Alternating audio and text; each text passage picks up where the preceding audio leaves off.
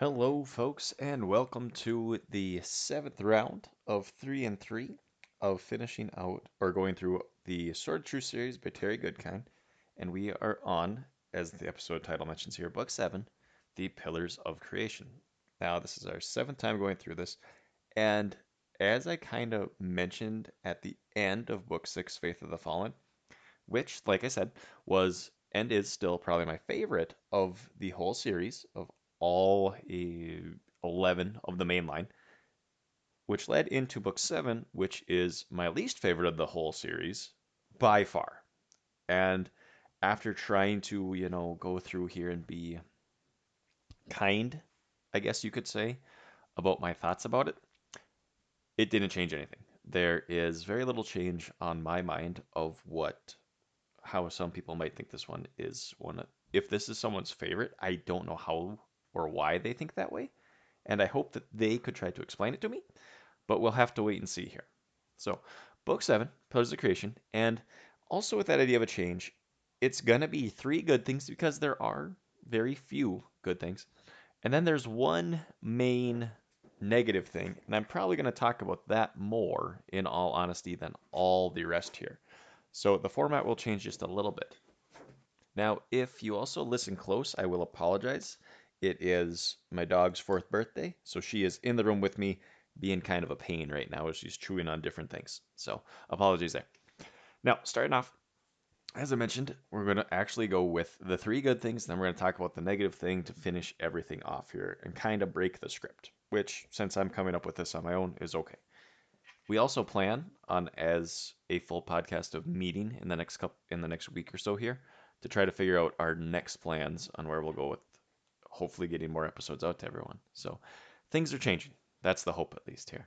Anyway, first good thing. In Pillars of Creation, we're introduced to a new character named Jensen, and she is a young woman. She's been living with her mother. They've been on the run for many, many years, trying to escape the huntsman, if you will, of the Lord Rahl, who is out to kill them, because it turns out that Jensen is a product of the rape of her mother that led to her being born from Lord Rahl. Now, we do end up finding out that it's not Richard, obviously, because they're actually pretty close in age. It is from Darkenrahl, from who Richard has already killed. But they don't know that he is dead at this point, so they think he's still out to get them. And it goes along, and she ends up finding out eventually that nope, he is now dead. It's now a new one. Even though it's a new one, he's still being hunted. She's talked to by a man named Sebastian, who has helped save her from Lord Rahl's men. We later find out, no, it's actually not Lord Rahl's men, it's the Imperial Orders. And she is definitely someone who's been isolated from things for so long that it has changed how well her vision on what is actually real in the world is.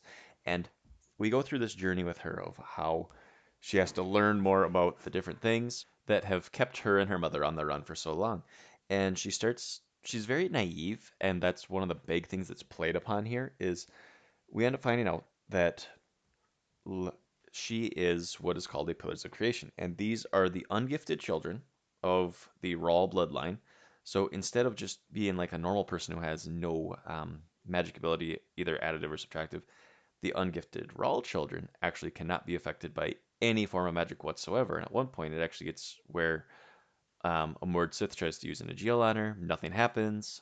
She stands in front of Wizard's Fire, and nothing happens to her there either. So these are a very valuable weapon for the Imperial Order, which is why Jigang has sent out trying to find her. And he actually even meets with her and starts kind of explains some of these things about how this new Lord Rahl is evil. He still sent people to kill you. Look at what happened, resulting in the death of your mother. And she's kind of blinded by this for so long until the very end, where it ends up being that Richard is able to point out some sense that, yeah, no, it wasn't me. The Imperial Order lied to you. And she is able to figure out, yes, the Imperial Order did lie. They knew who she was, and they planned the death of her mother and all this stuff as well. So she's going to have a bit of baggage, to say the least, after all these different things have happened to her now. And like I said, even though as a book as a whole, not a fan, Jensen is a pretty fun character that was added in. And then there's a second new character who gets added in, now my second favorite thing in the book, and his name is Tom. Now, Tom is a member of Lord Rawls' forces, and when we first meet him, he's just kind of this humble salesman. He's working with his brothers, and I put brothers in quotation marks, even though this is a audio podcast and not a visual one. And he kind of always pops up wherever Jensen is and pops around all the time. And it's really strange. But why is this um, weird salesman everywhere that she goes? This weird merchant. What's he doing? And then he also leaves his brothers a little bit. And we come to find out that he's not just a merchant. He is actually a member of the Rawl family secret, almost like a secret agent, that he goes around and he's on these different missions that are to help Dahara and do the best that he can. And it's funny because when he ends up actually meeting Richard, Richard kind of looks at him and goes, "I have no idea who you are," because Richard is still pretty new at being a Lord Rawl. He hasn't figured out all the different things that happen, and no one has seen fit to tell him everything, which I find kind of weird that, you have this secret service of Tom, his brothers, and probably quite a few more who are out there, but no one saw fit to tell him, hey, you've got spies that, you know, they do a pretty good job and they're very skilled in what they do. You might want to use them. And instead of explaining that what they do, Kara, one of the Mortis' protectors, she kind of goes, yep, I can vouch for him. He's real. So she knew all this, but didn't think to just tell him at any other point of time. And I get, they have a lot going on and there's a lot of things that easily get forgotten. But I really feel like that probably would have been a big thing you might want to let them know that you have these spies who are really skilled at hiding who they are and do a great job of it. But Tom, he's this pretty friendly character, and he even makes comments about, well, if I was doing my job, there was no chance you could have hurt Richard at all, and he proves his skills and that sort of thing. And as it goes forward, him and Jensen have some great moments together, and I like the two of them in that pairing. So that was a nice out of it. Those were the two new things that I like that came out of this book. The third and final good thing here comes from two of my favorite characters still, Zed and Addie. At one point, Jensen is now, I want to say that they're in Arendelle, and not Arendelle from Frozen, sorry. Anyway, Addie and Zed, they are now in, I want to say they're in the Confessor's Palace, or not the Wizard's Keep, but the Confessor's Palace, and they have now used some magic that makes it look like they are Richard and Caitlin. And Gang and his forces, they have now invaded the palace and they're going on this goose chase of, oh, there's Lord Rawl, there's the Mother Confessor, get him. And they're using all these abilities to try to kill who they think is Lord Rawl and the Mother Confessor, when in truth it's Zed and Addie just using magic to disguise their appearance. And Jensen, as a pillar of creation, can see through this and says, what are you all talking about? And no one wants to believe her at first, and then they find out, okay, this is this magic ability. She is telling the truth. These are not who we're after. And during these different traps of things, Zed at one point tries to use Wizard's Fire to kill Gang. Um, Jensen at the time still thinks Gang, is on the right, so she actually steps in front of it and stops Wizard's Fire from hitting him. She starts to get overconfident about how no magic can hurt her. In that sense, the Wizard's Fire didn't hurt her. But Addie ends up going with a different side of thing as she realizes that magic isn't hurting her, and she actually starts using just rubble to hit her and knock her over because the rubble isn't magic. The magic that's being used to hit her, that is, and that wouldn't affect her. But the physical things that are around her would. And it throws them off well enough that Addie and Zed are able to escape, and they are able to seriously wound Gang, but not fully kill him because Jensen saved his life. But I really liked the trap that those two kind of set up of, nope, we're here. If only for Jensen, they would have had that chance to defeat him right there, but mistakes were made, and now she's back on the side of following with Richard and them. Okay? Now, without further ado, the reason why I dislike this book so strongly, and this covered basically 1, 2, 3, and probably 4 and keep going on why I was not a fan of this book. And anyone who's read it or read the series probably would know what I'm going to say here. And it is the fact that it is a full on main character shift. And what I mean there, In the previous books, we followed Richard, we'd followed Kaelin, we followed Zed, we followed Addie, and Verna and Warren occasionally, and that's about it. Okay, and they've been pretty evenly spaced, and there's never a time really where they're totally cut off from the story. I mean, when there's a Richard chapter and then a Kaelin chapter in um, Faith of the Fallen, that was fine. It made sense to me why they did those sort of things because they were split up. Now, in Pillars of Creation, we follow only two characters for a majority of the book. Or three, sorry. We follow Jensen, another one of the Pillars of Creation, if you will, Oba, and we follow Frederick, who's a widower of someone who we also meet in this book. And we follow them throughout almost the whole book. So now Richard, Kaelin, and all the people we've come to know and love over these past 6 books, they are sidelined entirely. There are so many other stories that they could have been doing that we decided to go branch off and look at a completely different thing, not even on the map of what they had been doing. For example, before I started this podcast, Your Spot, I went and I looked at the page numbers.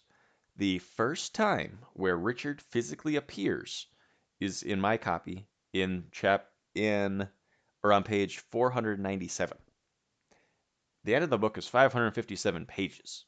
So that means your main character, your main protagonist for 6 books has only been in this one for 60 pages. Only 60. And that was absolutely baffling to me of how Goodkind set up the last book. Again, my favorite. Did so well with the characters and balancing them out and all those things. He set it up, and after Soul of the Fire, it kind of reset things and made it better. And then did this, where he took those characters and he pushed them off to the sideline until the last 60 pages. And now that's not even counting in those last 60 pages that there are still Jensen chapters where Richard is still not there again.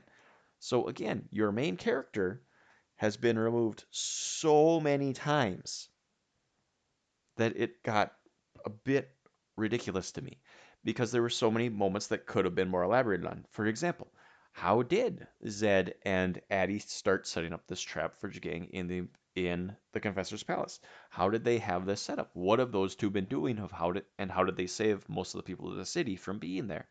Continuing on. In this same thought, the they leave a threat for it or Jigang there. That's the head of one of the monks who we followed for so long, Brother Nerf. And how did that head get there so quickly? How did that head from where Richard was at the end of book 6 down on the old road? How did that beat Jiang to the Confessor's Palace? Unless they used the Sliff, but if they didn't use the Sliff, why would they not still be there? Why would they have gone there, then gone back?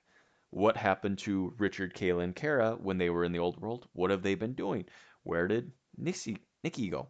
Now that she is now back on the side of good, she's kind of done some other things. There's some allusions to stuff that Kara wasn't supposed to touch, but she touched it. What happened to that story? There were so many things that I feel like this took away from by having this character shift. It just hurt these the books for me. And we're gonna find out in book 8 here too. This was kind of a bit of a 2 book little drop off for me. That a lot of things just didn't really matter anymore. Almost like it was changing how he'd done or changing the styles to just suit trying to continue on. It almost seemed like at this point for me, and I know people have mentioned it before, this is where things started to repeat themselves too much. Like, why were certain things done? Just because they had to happen because Goodkind needed them done. And that, I think, is part of why I look back on this one with such anger, is it kind of ruined the moments. And I know some people out there are like, hey, things can do a great change where they change protagonists. That's fine. That is, but I feel like the balance of this was just so far off. I almost felt like we could have done, yes, the book could have been bigger in the sense, but we could have done half of the book cutting parts of Jensen stuff, and then at the same time, a different half of it having what was going on with Richard and Kaelin. So then when this inevitable meetup at the end happened, it would have had a bit more impact than, all right, we're following Jensen, this is what's happening to her, we're following Oba, this is what's happening to him, and this is where we're at. And part of that same idea, when we're following only one certain set of characters, we don't get to see the mindset of what's going on. For example, one of the things I brought up quite a few times on here is what I don't like about Richard is as a war wizard, sorry, he is always able to have a solution to everything. It's never explained. It's just his gift and his passion. That's how he can do the things. At one point, we're with Jensen and she's watching from above as Richard, the actual Richard now, is charging after a group of Jagang's men who are currently blocking a canyon as Richard's trying to save Kalen. And she's watching from the distance, and Richard uses his gift. Somehow, we don't know well, he's obviously feeling angry. We don't know more about what he's feeling, how he does it, but he absolutely wipes out these 50 men with just almost a glance, pretty much, and just pushes them all aside, kills them all, and that's it. And imagine if we had been able to know what was Richard's side of this as we're going forward. I mean, maybe it's because Good kind of wanted us to see from an outsider's perspective how terrifying Richard is, but excuse me, when we've been following Richard for so long, I personally felt like we should have stayed with him for more moments than what we were given during this book. Now, at the end of this little rant here, okay, yeah, that, like I said, it was hard on this one, trying to find some good things, and I did. Those three things are pretty solid, and I do like those new character additions, and Jensen is pretty fun going forward. And had Goodkind not actually passed away, I feel like there were some other things he would have been doing with Jensen and Tom in future books and installments if he wanted to, and he kind of did in Law of Nines a little bit, but I felt like he left himself a lot of opportunity for those characters, but we will never get to see those moments. Hopefully, we'll return next week with Book 8, The Naked Empire. Again, another one of those ones that, again, not one of the favorites, but still part of the story. So, wherever you're at, I hope that you have a good and safe day, and hope to hear some of your feedback on our Facebook, Twitter, or those different spots where you can reach us. Thanks.